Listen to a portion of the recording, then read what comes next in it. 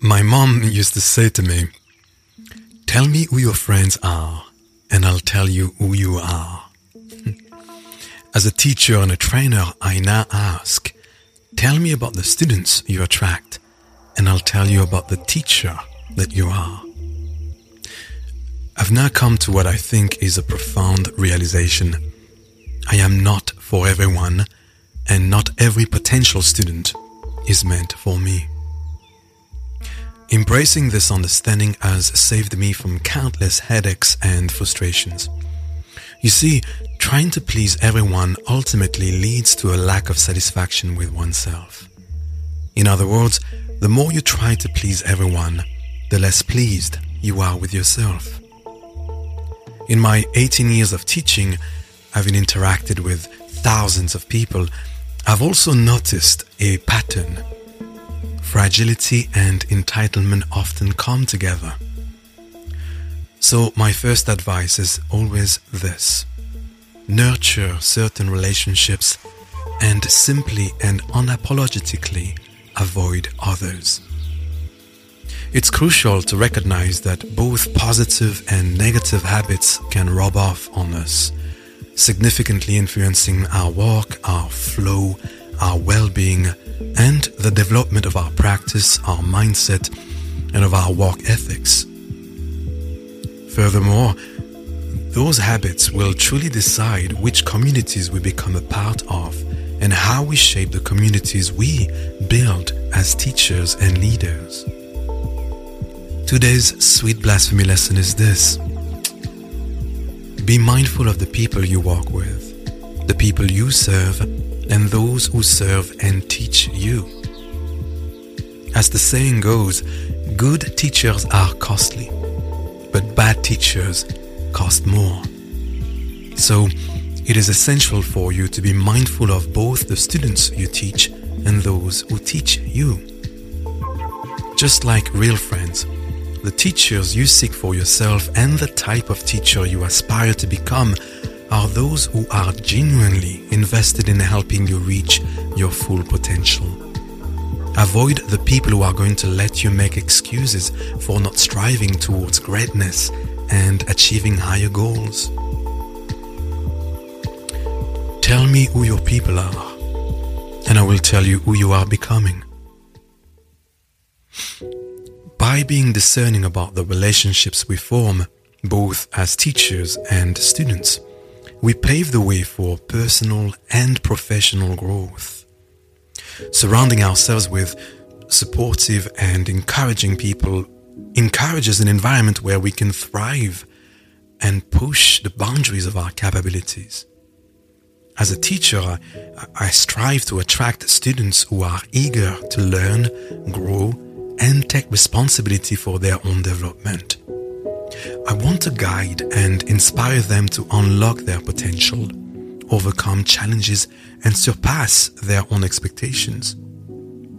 Now, it brings me absolute joy to witness, my students' progress and the transformations that occur when their dedication and passion are worked with together. So I understand the importance of seeking out mentors and colleagues who really embody those qualities I admire and want for myself. I actively and only seek guidance from those who have a wealth of experience, wisdom, and a genuine desire to see me succeed. And surrounding myself with these people allows me to learn from their expertise, to emulate their best practices, i.e. what works best for them, and to continually refine my teaching method and my practice. I will add to this, I've also learned the value of boundaries and how important it is to distance myself from negative influences. I'm talking about the people who often drain your energy, those who either directly or indirectly discourage your efforts and with that affect your mood and your level of motivation. Recognizing those dynamics early on and disengaging from them is not a sign of weakness, but rather an act of self-preservation and prioritization.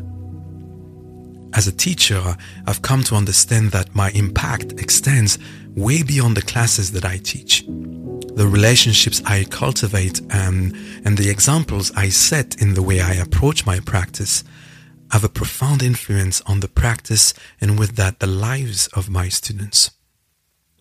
By embodying the qualities I wish to share with them, i.e. resilience, creativity, and a growth mindset, I can empower them to become lifelong learners and confident students who are eventually going to become confident teachers. I'm saying, as teachers and students, we must be intentional in choosing our partners on our journey of education and personal growth. So let's prioritize those who uplift, challenge, and inspire us to become the best versions of ourselves. Remember, the people we surround ourselves with shape not only who we are, but also who we are becoming. Let me talk a little more on the value of having the right network. Every day we have opportunities to make new connections and to expand our network, whether online or in person. In those moments, when we meet new people, we've got to really tune in, listen, and sense what vibes people are putting out there and get a sense of their values, attitudes, and their ambitions. And allowing yourself to ask the questions, are we on the same page? Can we possibly serve, inspire, and help each other on what seems to be our missions? Is, I think, very, very, very important. When it comes to students, I've learned to not only listen to their words and requests, but also watch their actions. Are they proactive in their learning journey? Are they trying to better understand and improve their learning strategies? Do they show a genuine curiosity and enthusiasm for knowledge? These are the traits that show me the possibility of a very fruitful partnership, one where we both can thrive and grow together and independently. Because just as our students are influenced by us, we too as teachers are shaped by the interactions we have with our students.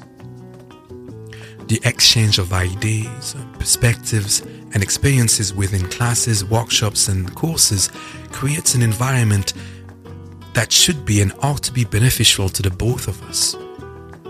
That is the reason why I do my best now to cultivate an atmosphere that invites an open communication, where there's a possibility to agree and disagree, and where there's a strong spirit of collaboration. A brief note on when things are not working. There may be times where certain relationships do not serve our best interest. You will sometimes work with people who experience a strong resistance to change, an ongoing lack of motivation and consistency, or simply have a negative attitude that can make everything more difficult. In those cases, after having been patient and having shown empathy, it is not a betrayal to distance yourself, but rather an act of self-care and protection of the positive environment you are working hard to cultivate in your teaching. As teachers, because we are still people, we have a responsibility to ourselves, just like we do to our students. We owe it to everyone to be the best versions of ourselves. Continuously improving and expanding our knowledge and skills, and with that protecting our energy, our time, and our plans. To keep growing as teachers, we've got to seek out mentors, attend workshops and courses, and keep diving into professional development opportunities. It's all about surrounding ourselves with other passionate and dedicated teachers and coaches who can really push us forward on our own journey. And hey, I'm repeating myself here, but just like our friendships have a big impact on us, the students we attract and the teachers we choose to surround ourselves with play a massive role in our growth as guides and leaders. These connections are, to me, supposed to be like a wellspring of inspiration, guidance, and motivation that can help us get to new levels in our teaching and our practice. So, it's important to be mindful of the relationships we build and the souls we invite into our educational realm. Choose students who are hungry for knowledge and surround yourself with colleagues and people who share your commitment to growth and excellence.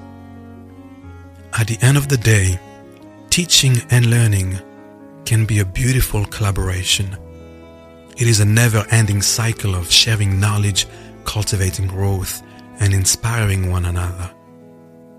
The connections we form along this journey, they don't just shape our professional lives, and that's my point.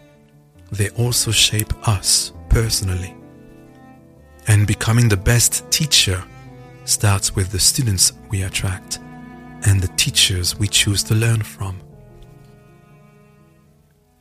Thank you so much for listening today. I hope this has resonated with you.